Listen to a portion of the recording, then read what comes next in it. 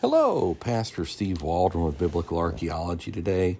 I am so grateful you're here with us today, and I am so thankful to be your host.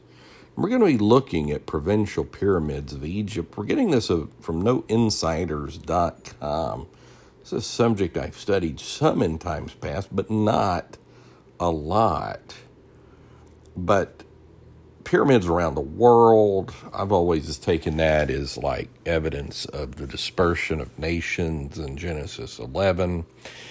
But the provincial or local pyramids of Egypt have always fascinated me. Here in southwest Georgia, we have Kolomoki Mounds that they're just stunning, unbelievable, built by maybe an Inca civilization several centuries ago.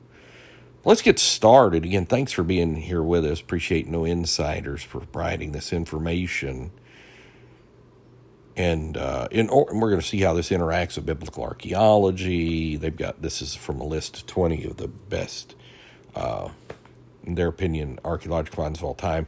Check out our other ones the last several days. They're kind of interspersed. I've taken some segues in there.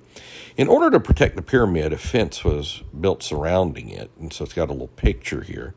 You've heard of the Great Pyramid of Giza, probably, but what about the Step Pyramid of Edfu? This ancient structure is about 4,600 years old, making it at least a few decades older than the famous Pyramid of Giza. The once 43-foot-tall Step Pyramid is one in 7 provincial pyramids constructed either by Pharaoh Huni, Huni, or Snefru, as in Efru, sometimes between 2635 and 2590 BC. These early pyramids are found throughout central and southern Egypt, near what were once major settlements. Like the pyramids at Giza, the step pyramids do not contain internal chambers, weren't used for burial. In fact, researchers aren't sure what their primary purpose was. So I'm thinking if it came from, step pyramids like ziggurats from Sumer and Tower Babel, dispersion, then you find these in Cambodia, you find these in Central America, on and on, that maybe that's what it was. Scholars knew about the pyramid at Edfu long before it was first excavated in 2010. However, recent efforts by archaeologists from the University of Chicago were the first to explore in depth the reasons for the pyramid's construction and subsequent abandonment not long after.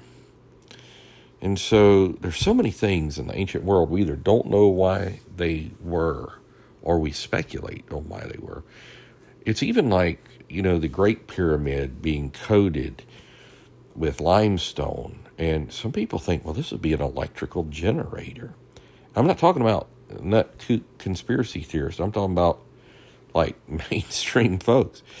And so, anyhow, hey, we're going to be looking next time, God willing, at the Mesa Verde Cliff Palace. Now, I may have a podcast tonight. About every other night or so, I put another podcast on at night. Can't help myself. There's so much to talk about. So God bless. Hey, thanks for being with us. Share with your friends, family, church family, Sunday school classes. Maybe make a journal or notebook of things you find interesting. We'll talk with you later. God bless. Bye-bye.